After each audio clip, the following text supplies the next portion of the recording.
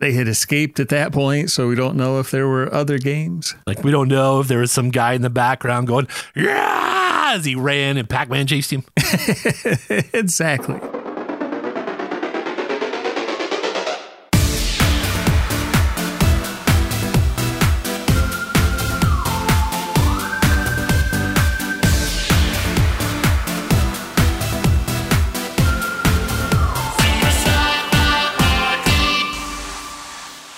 Satellite uplink established.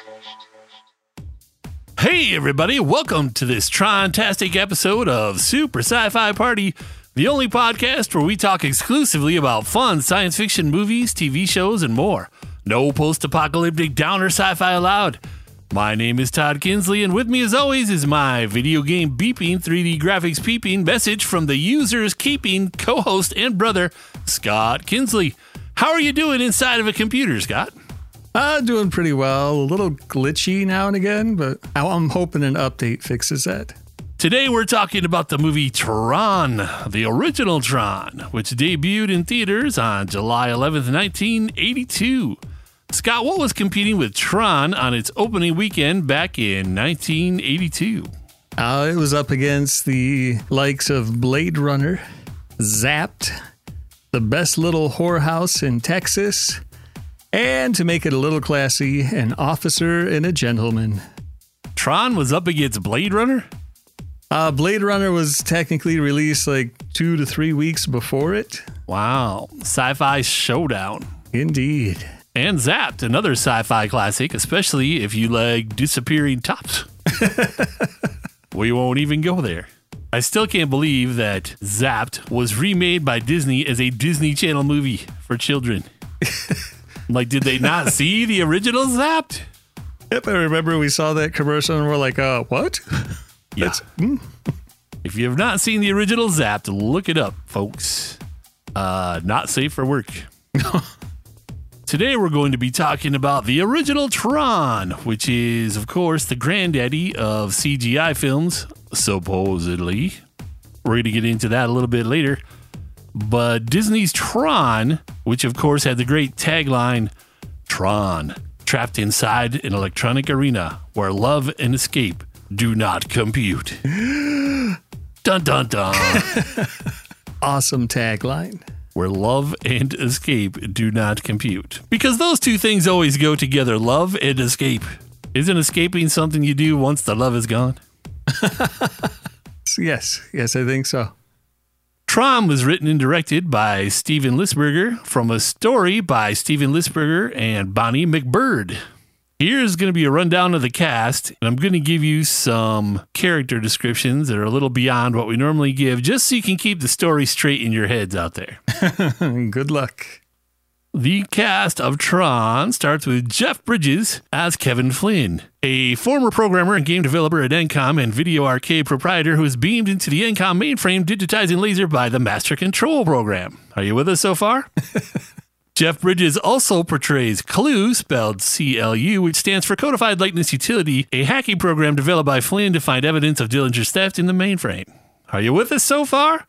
Bruce Boxleitner plays Adam Bradley, Flynn's work partner and fellow programmer at Encom. Boxleitner also plays Tron, a security program developed by Bradley, who self-monitor communications between the MCP and the real world.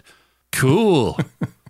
David Warner plays Ed Dillinger, the senior executive vice president of Encom and former co-worker of Flynn's, who used the MPC to steal Flynn's work and pass it off as his own, earning himself a series of undeserved promotions. Undeserved?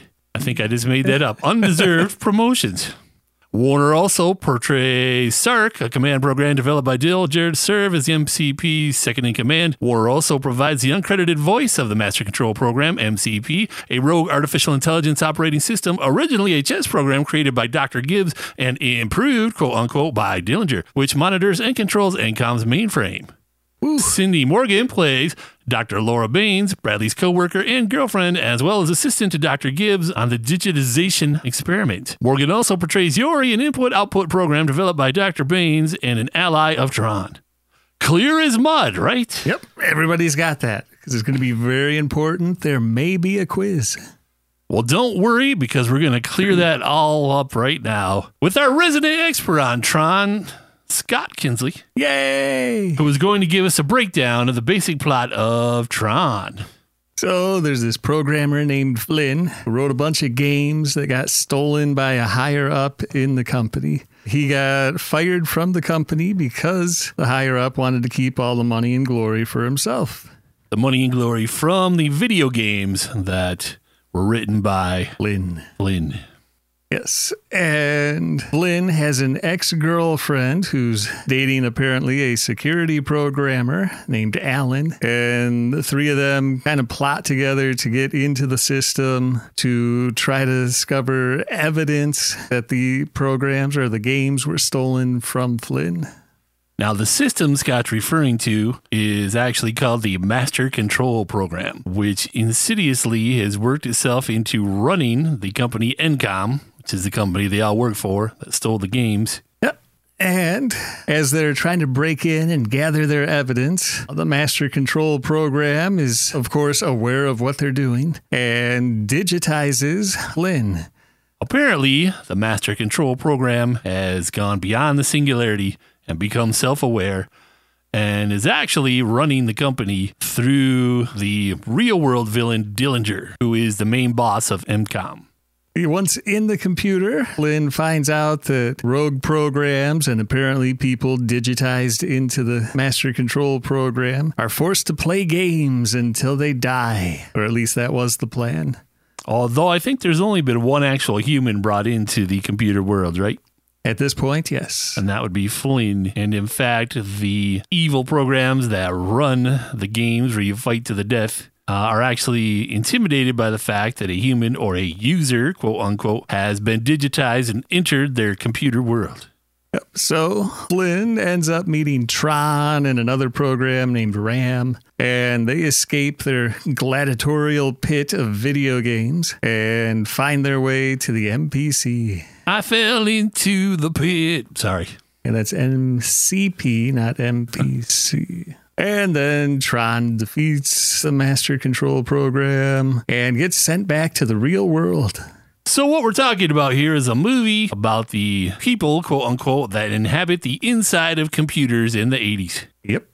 Basically, in this movie, most of the people in the real world at the company have a computer version inside the computer. And somehow they look just like them. Probably because they're played by the same actors.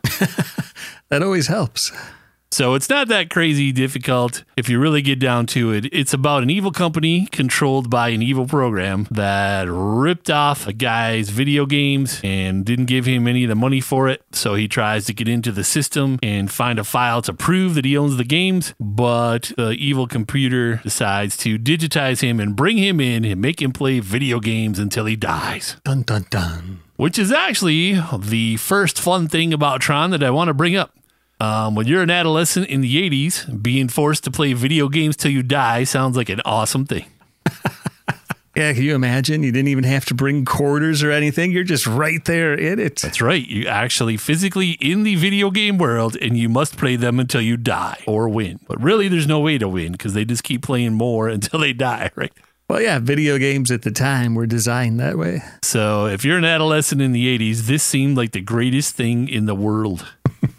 The other big sell, of course, for this movie in terms of fun, the look of the film itself was the big selling point at the time. Because you have to imagine this was back before CG, computer animation, dominated everything. In fact, this is one of the very first big commercial films that included a significant amount of computer animation. But I believe it was actually still a very short amount. Yeah, I don't remember the actual minute count, but it was very short. 20 minutes of screen time or something in the whole movie. Something like that. So what they did, because they couldn't actually do a CG movie like they wanted, because computers at the time just wouldn't do it, is they came up with a very simple way to simulate computer graphics or to make it look like the actual living, breathing actors and actual sets and whatnot looked like they were from the computer. And here is the quick and easy process that they did to make that happen. The inspiration for Tron occurred in 1976 when Steven Lisberger, then an animator with his own studio, looked at a sample reel from a computer film called Magi and saw Pong for the first time. Now, for those who don't remember, Pong has a little line on the left and a little line on the right, and you knock a ball between those two lines. So blip, blip, blip, blip. Now, just to be absolutely clear, the ball was actually just a little square. That's right. It was not round. Not even a ball. So somehow someone became fascinated by Pong and became immediately fascinated by video games and wanted to do a movie incorporating them. According to Listberger, I realized that there were these techniques that would be very suitable for bringing video games and computer visuals to the screen. And that was the moment the whole concept flashed across my mind. And of course, he means the concept of Tron, the film. Tron was one of the first films to make extensive use of any form of computer animation, and it is celebrated as a milestone in the industry, though only 15 to 20 minutes of such animation were used. They were mostly scenes that show digital terrain, quote unquote, or patterns, or include vehicles such as light cycles, tanks, and ships. Because the technology to combine computer animation and live action did not exist at the time, these sequences were interspersed with filmed characters. The computer used only had 2 megabytes of RAM and no more than 330 megabytes of storage. That's a megabytes with an M, people. So the quick and easy process is this. The computers at the time could not do animation, so the frames had to be produced one by one. In some of the more complex sequences, like the solar sail moving through the metal canyons, each frame could take up to 6 hours to produce. There was no way to digitally print them on film either. Rather, a motion picture camera was placed in front of a computer screen to capture each individual frame. So today we set up computer animation, we make our models, we tell it where to move, and the computer does the animation, we press play, and it goes. Not so much with Tron. Basically, here's your 3D computer-generated photo or computer-generated scene, static, and you take a photo. Boom, there's frame 1. 23 more frames for this second of film. I mean, that is what would be called cell animation. Yeah, exactly. But of course, they were doing it with a computer and calling it computer animation. I don't know. Does Tron really deserve the title as early computer animation? I'm going to go with yes. Technically, yes. But I want to know what film actually had the computer doing the animation as opposed to just faking it. Anyway, for the rest of the film, to make it look computer-esque, live action scenes inside the computer were filmed in black and white on an entirely black set, placed in an enlarger for blow-ups, and transferred to large format Kodalith high contrast film. These negatives were then used to make Kodalith sheets with a reverse positive image. Clear cells were laid over each sheet, and all portions of the fixture except the areas that were exposed for the ladder camera passes were manually blacked out. Next, the Kodalith sheets cells were overlaid, replaced on a light box with a VistaVision camera mounted above it. It made several passes. It had different color filters. A typical shot normally required 12 passes, but some sequences, like the interior of the electronic tank, needed as many as 50 passes. About 300 matte paintings were made for the film, each photographed into a large piece of extra chrome film. 4 colors were added by gelatin filters in a similar procedure as the Kodalith. The mattes, rotoscopic and CGI, were then combined and composed together to give a technological quote-unquote appearance. Sounds very complex, but I think the results were awesome. So quick and easy. They just went frame by frame for the entire freaking movie and either shot a picture of a computer screen that had a CG picture on it, or they did all kinds of processes to their black and white film and drew on it by hand to make it look like things were actually glowing, like they were inside the computer. So you're saying you wouldn't want to do that now? Oh, heck no. No. But Scott's right. The results are freaking awesome.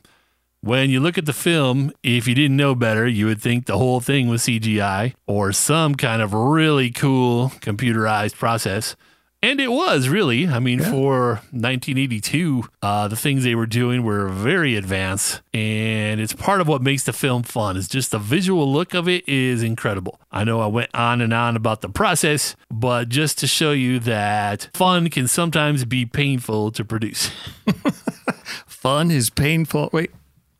I have to tell you, the first thing that drew me into this as a kid was the fact that the opening part of the movie takes place in an arcade. as an adolescent, that was all I needed. And it's not a computer futuristic looking arcade. It's just an actual arcade from the 80s, which is the place that Flynn owns because it's the only way he can make any money off of the video games that he wrote that got ripped off by his employer. So now he just makes quarters instead of royalties when people play it inside his arcade.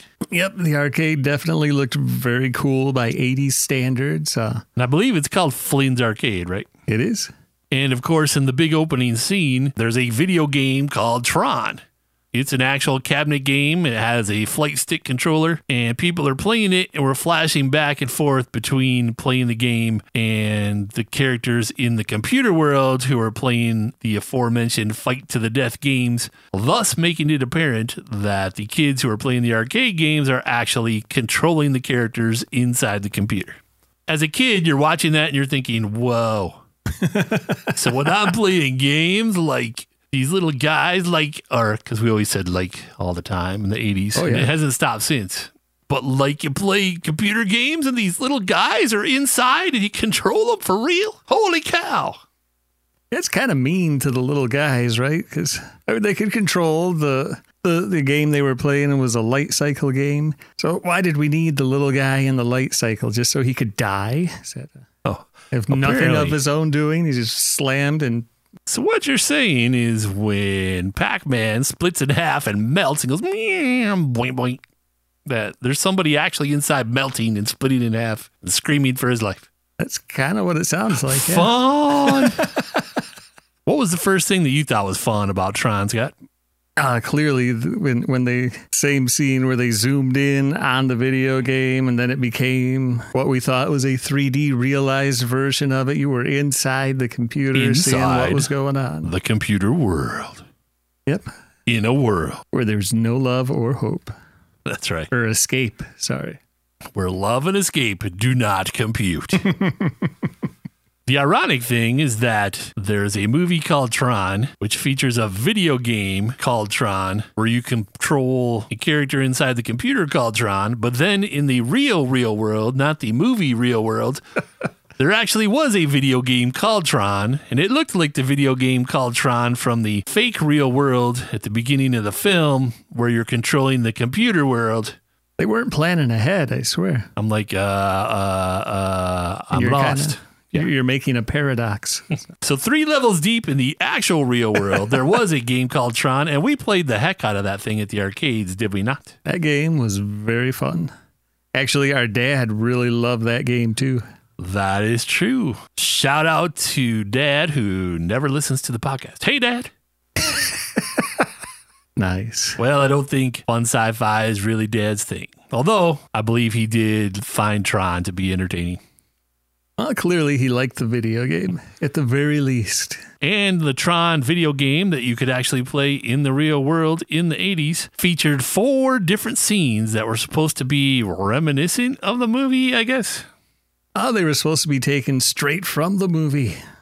Although they were reminiscent. Yeah, I don't remember him shooting balls at rooms full of electronic spiders in the movie, but... No. I don't remember any real big tank battles either, but... A little bit, I think, at the beginning... when they're trying to track down Flynn's counterpart, Clue, who lives inside the computer. Touché. All right, so one of the other things that really stood out is just like, oh my gosh, I need one of those from the beginning of the movie. It was actually Dillinger's desk that was, the entire surface of it was a touchscreen computer. Touchscreen, 80s.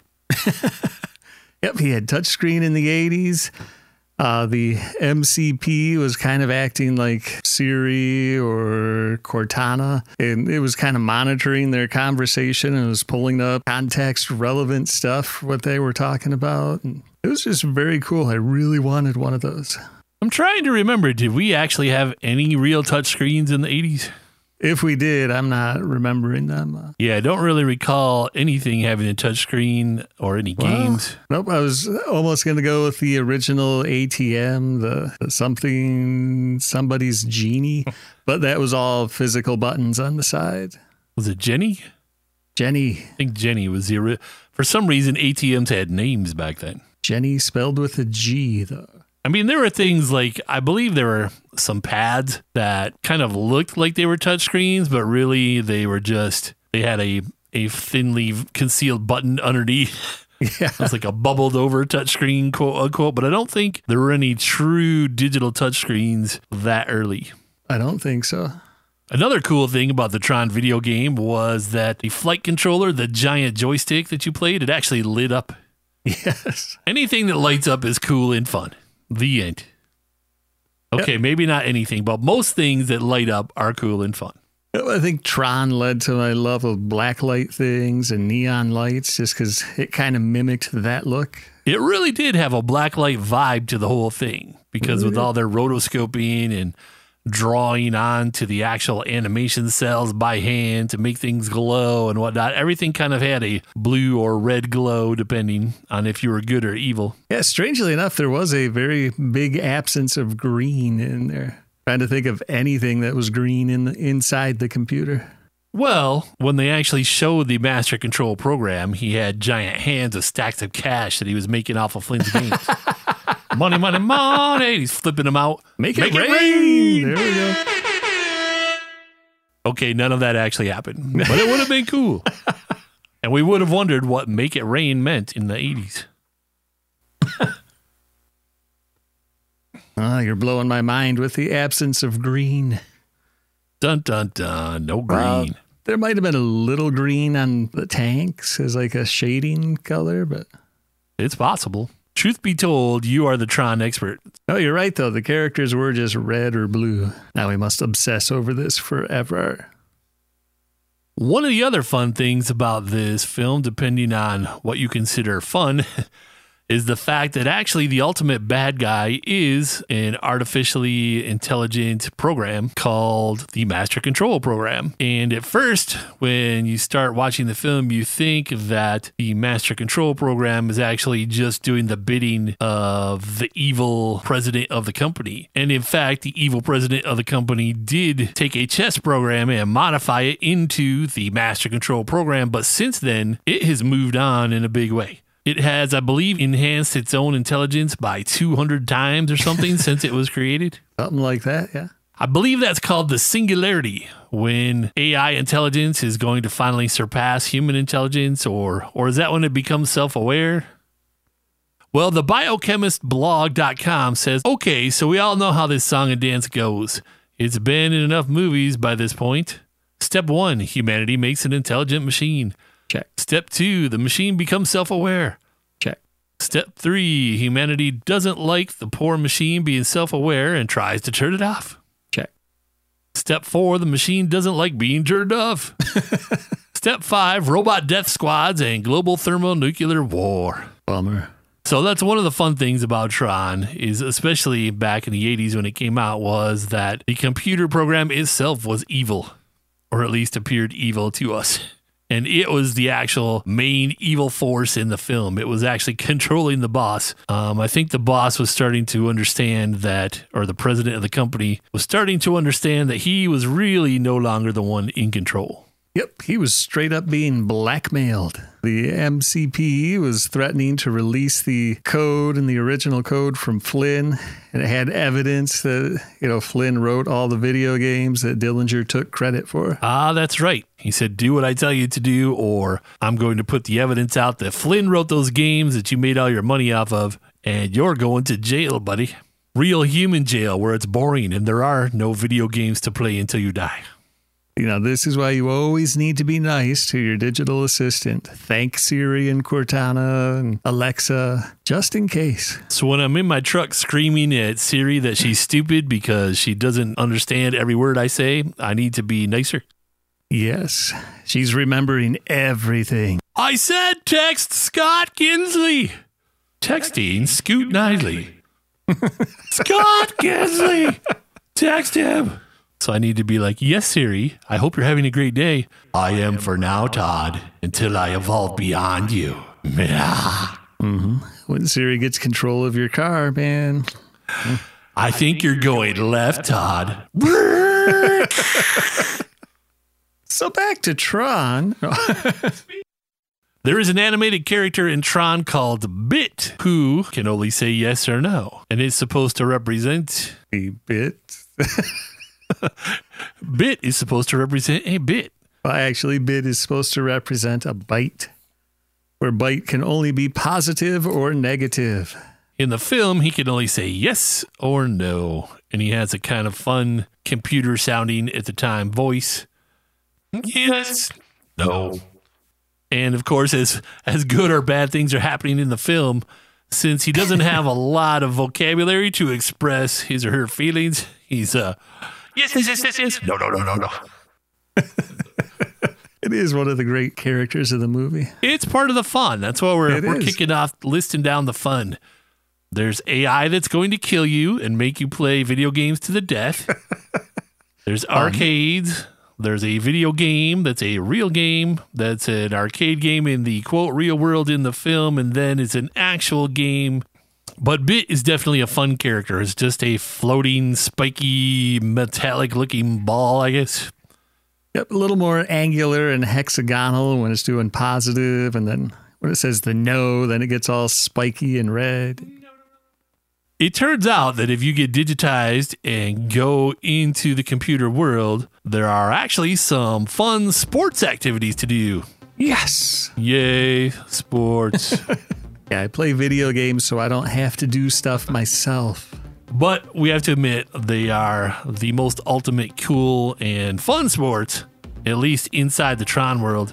And the first one, of course, is Tron is known to fight with his deadly discs. So Frisbee champion Sam Schatz, thank gosh that isn't my last name, Sam Schatz helped train the actors in Tron to utilize the Frisbee for fight scenes in the movie. He also appeared in the Tron pre-production test where he was wearing a rudimentary quote-unquote program costume. So there was a lot of Frisbee in Tron. So Sam had a lot of experience fighting with Frisbees before the movie? Is that why he was hired? Apparently. But actually, you can see if you Google Tron pre-production test Frisbee on YouTube, you can actually see Sam Schatz in his Tron outfit tossing Frisbees, and it's really cool looking. It is. It's very cool. Somehow, I guess because of the word disc, maybe, Yeah. that became the primary weapon inside the computer world is discs that they throw at each other, and they also throw at the floor to try to break the floor away so you fall to your death. And it also contains everything you learn. Because discs contain programs. Yep. It's a computer word and a Frisbee. Wow. Although, am I not correct that at the time, weren't discs square? Well, the case of the disc was indeed square. Wah, wah, wah. I just ruined your childhood, all you Tron fans. No. They should have been having Tron Deadly Discs tossing out pizza box looking things at each other. That would have been awesome. 3.5-inch floppy disk. Here we go. Look out for the DOS. Oh, man. I think it actually predated the 3.5. 1982? Yeah. I think it might have still been the 5 1/4. Oh, right. That's actually what I meant. In my head, I was picturing one of those, and I said 3.5, which, of course, were the smaller, harder square discs that came later. Yep. I think they had the capacity up to like 256K. Ooh. But we're actually talking about the larger, actually floppy disks that would flop if you whipped them back and forth. Yes, indeed. So as Tron fought with his giant square floppy disks, no. So Frisbee champion Sam Schatz helped make sure that the Tron cast had their awesome deadly Frisbee moves down. Like you said, what the heck was he doing before that with his Frisbee? Apparently attacking people in the park. He's at college on his ultimate Frisbee team, and he's like, duck, whoosh, whipping them at people's heads. But he does have great Frisbee control if you see the video on YouTube. Pre-production Tron Sam Schatz Frisbee champion. Check it out. There's also another great sport that I had never really heard of prior to going to see Tron as an adolescent. Jai-Alai, which of course is spelled J-A-I, new word A-L-A-I, which is a sport involving a ball that is bounced off a walled space by accelerating it to high speeds with a handheld wicker device. Basically, you take this big curved, I guess Scoop? it's made out of wicker, but it was in the movie, I think they were plastic or metal. Yeah, looks like a giant scoop, and you accelerate a ball really fast by whipping it out of there. And again, they were trying to hit the person or I think hit the floor still. I think they had to bounce it off the ceiling and then it hit the floor, which would make part of the floor disappear. That's right. Part of the floor would fall away, and of course, then you could fall to your death. What's more fun than that? Although it is basically High-Lie, I wonder if that was their attempt to get Pong into it. That would not surprise me at all, considering the whole inspiration for the idea of making a film about going into the video game world was Pong. I think that's a really good insight. That makes perfect sense. I mean, I never really thought about it before then, but Also, I think High-Lie, I think they were trying to make that, how people, what's the movie Say Anything? Where John Cusack's character is always like kickboxing, sport of the future. And it turns out he was right if you consider MMA and kickboxing to be very similar. But it seems like High-Lie, there were people trying to say High-Lie, sport of the future. Like not only was High-Lie featured in Tron or some kind of crazy killer version of High-Lie, but I believe also in the 80s in the opening credits to Miami Vice. What? There were just a bunch of little fast clips cut together MTV video style, and there was one of somebody with a High-Lie racket, I guess it's called. I don't know what it's called. And he's whipping the ball. See, now I swear at some point as children, we had little plastic versions of the High-Lie thing. We absolutely did. I think we had multiple sets of them. Had no idea how to play it. We were never taught how to play it that I'm aware of. Well, I think the version for children that was sold at home, I don't know if it was actually called High-Lie, but no. I think the goal of that was to throw it so your opponent could catch it. Yeah, so it's just another way to play catch. Basically. And I think the catching actually got you points or something like that. But I remember that now that you mention it. There were kind of like home High-Lie sets. But the guy you see in the opening credits of Miami Vice, they are dressed like they're in some kind of serious athletic competition. And he is throwing that thing like it's going to come out of there at 200 miles an hour. So High-Lie, another fun thing that happens in Tron.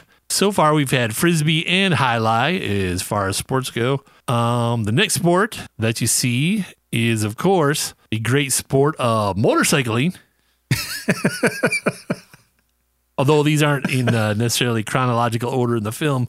But sport biking, motorcycling, is, of course, one of the big components and one of the big fun components of Tron, because they have things that are called light cycles. And what is a light cycle, Scott?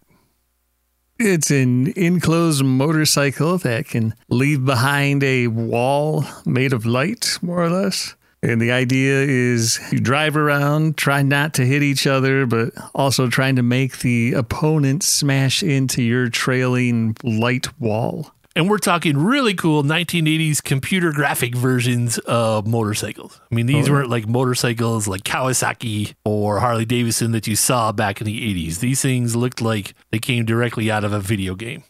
Because they did, man. It's all real. And in fact, there was a light cycle thing that you had to do in the Tron real-world video game, where you drove the little light cycles and they trailed a wall behind each one, and you tried to use that wall that you're creating to cut off your opponents.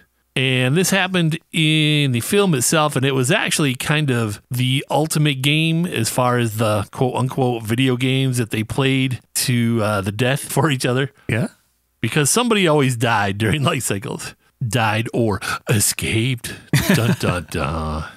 Another fun part about the light cycles, they could only turn in 90-degree angles. It was just, you're heading one direction and bam, you're flipped 90 degrees off left or right. So we could have called them the vomit cycles.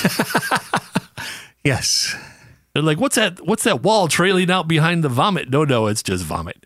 Todd's in the back seat of the light cycle, and every time we do the 90-degree turn at 300 miles an hour, it's just vomit coming out the back. It dries really fast in the computer world, so you slam into it. No. The vomit wall behind the light cycle. Every kid from the 80s wanted a Tron light cycle. If you had seen Tron, you wanted a Tron light cycle. Yep. That was even our reference for, if you had to get somewhere fast or whatever, you're like, oh, you're taking a light cycle so you can get there quick? Exactly. Oh, you only have 3 minutes to get to school. Better get your light cycle out. Sadly, I still use that today. Nice. Since Tron Legacy came out, there is actually a theme park ride or rides where you sit in Tron light cycles, quote unquote, or at least they're roller coaster seats made to look like Tron light cycles. So you actually can ride a Tron light cycle, at least around a closed track. Hopefully you're actually sitting and not in the motorcycle position, because that'd be brutal. You are actually in the motorcycle position somewhat. No way. I believe that's true. We'll have to look that up later. But I know you can actually ride Tron light cycles, and it is a theme park ride now that I think is still going since the film. What other games did they play inside of Tron? I'm trying to think if there were any other ones. Other games in Tron? I think that was it, wasn't it? Well, yeah, I guess they did have Tron doing the disc battle, then the High-Lie, and then the light cycles, and then they had escaped at that point, so we don't know if there were other games. Like, we don't know if there was some guy in the background going, yeah, as he ran and Pac-Man chased him. Exactly. Bites his spine and cracks it in half. Although Pac-Man does appear as an Easter egg in the movie. We're not going to tell you where. Indeed, he does.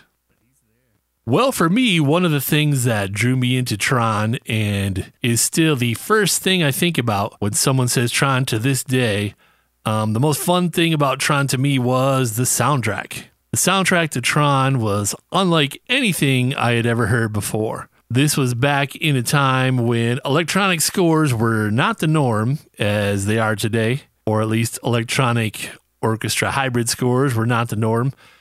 And I had never heard anything like it before. The soundtrack to Tron was composed by Wendy Carlos, who is a famous electronic music pioneer who was best known for her Hooked on Bach series of albums. And she also was friends and collaborators with Bob Moog, who famously created the Moog synthesizers. And she's all around a pioneer of electronic music. And in fact, the Tron score defies expectations because it definitely, whenever they're inside the computer, quote unquote, the computer world sounds completely unlike anything you've heard in the real world.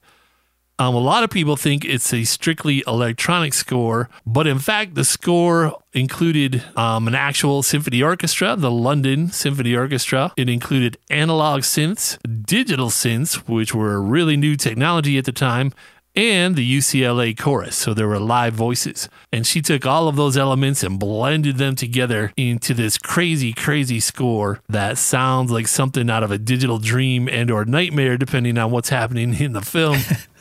I highly recommend checking it out. The album was super influential to me. I had never given electronic music much thought before that point.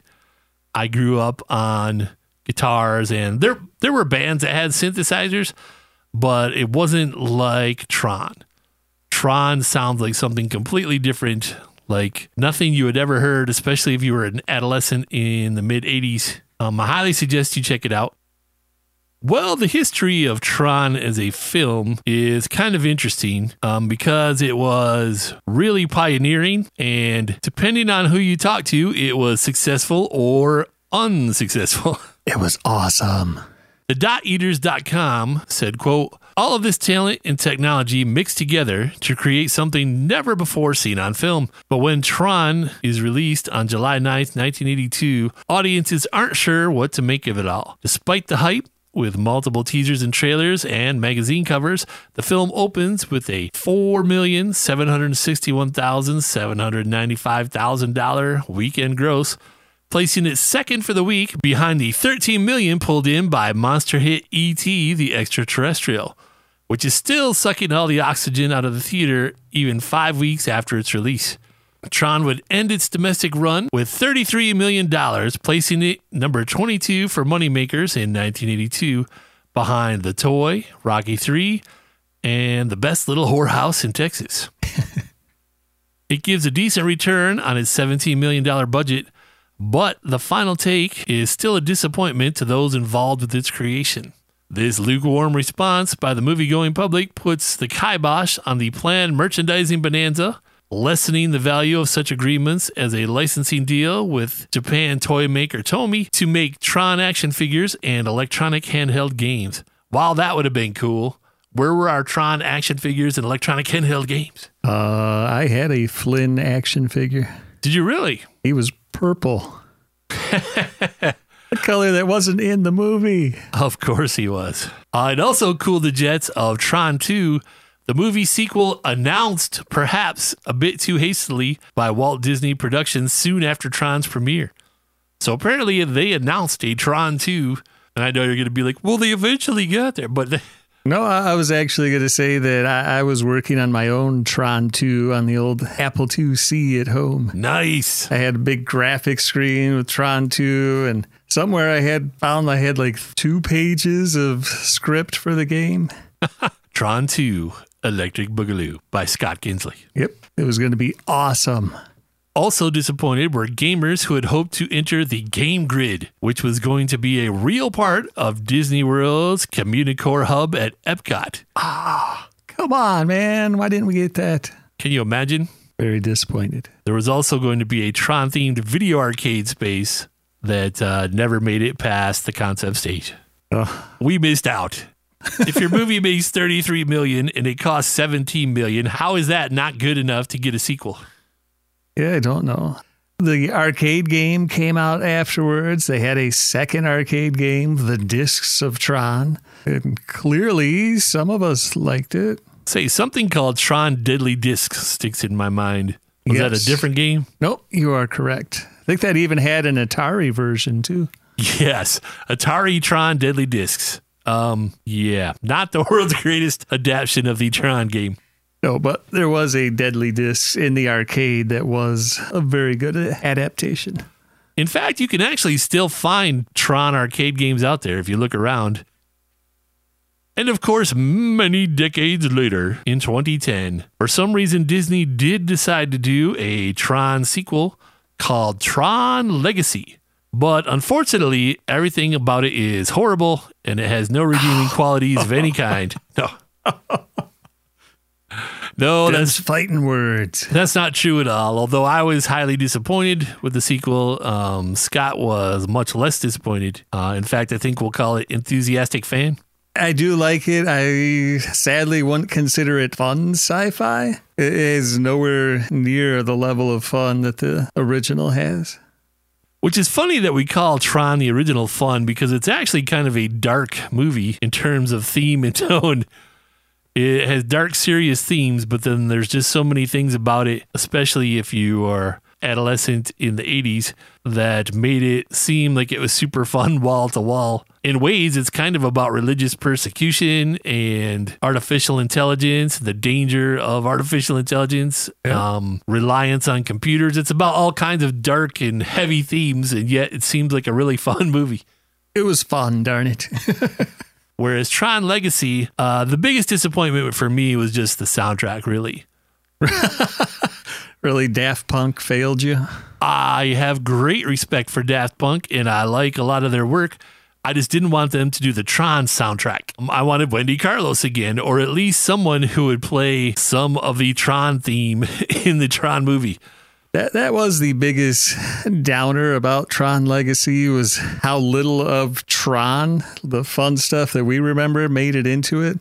If Daft Punk would have done, Wendy Carlos Tron Remix 2010, I would have been like, yeah, way to go. And the fact that Tron isn't really in Tron Legacy. Yeah, that's the other big downer, is the movie's called Tron, and Tron is barely in the movie and is a presumed bad guy for most of it, right? Yes. He becomes muscle for the bad guy. Well, if you want to see Tron in that world, you got to go to the animated Tron Uprising series, which made it for 1 season. I have seen several episodes of that. And even that, he's more a mentor, but...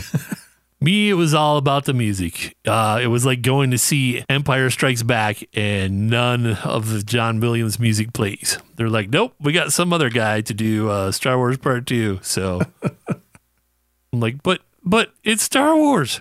Oh, that's fair. It's Star Wars. Where's the Star Wars theme?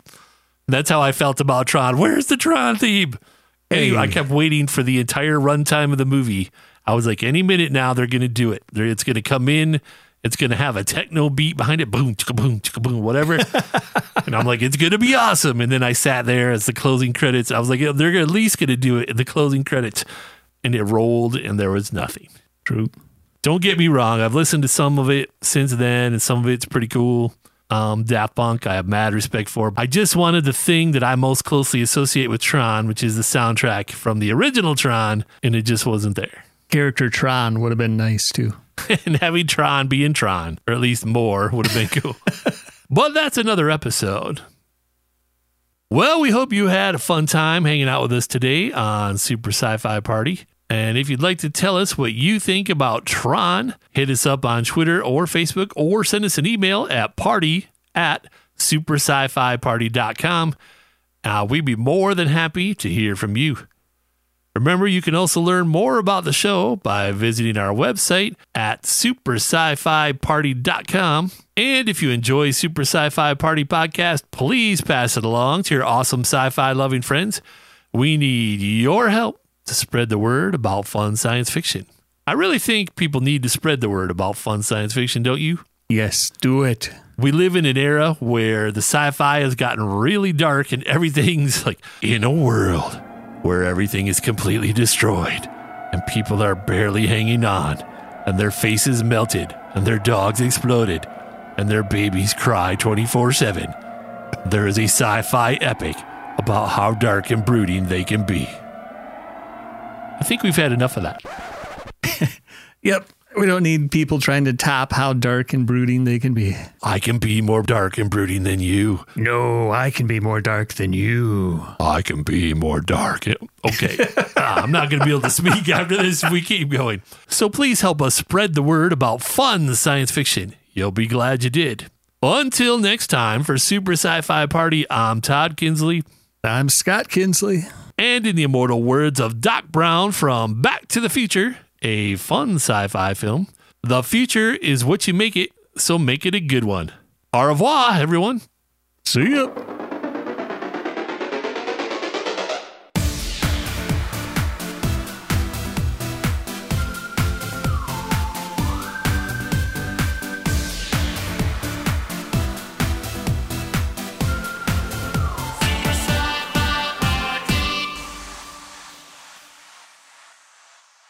Who am I waving to? I waved when I said au revoir, everyone. Jason and Freddie. There's no one there. Oh, my Funko Pop, Jason and Freddie. Au revoir, Jason and Freddie. 1, 2, I'm coming for you. Okay, bye-bye.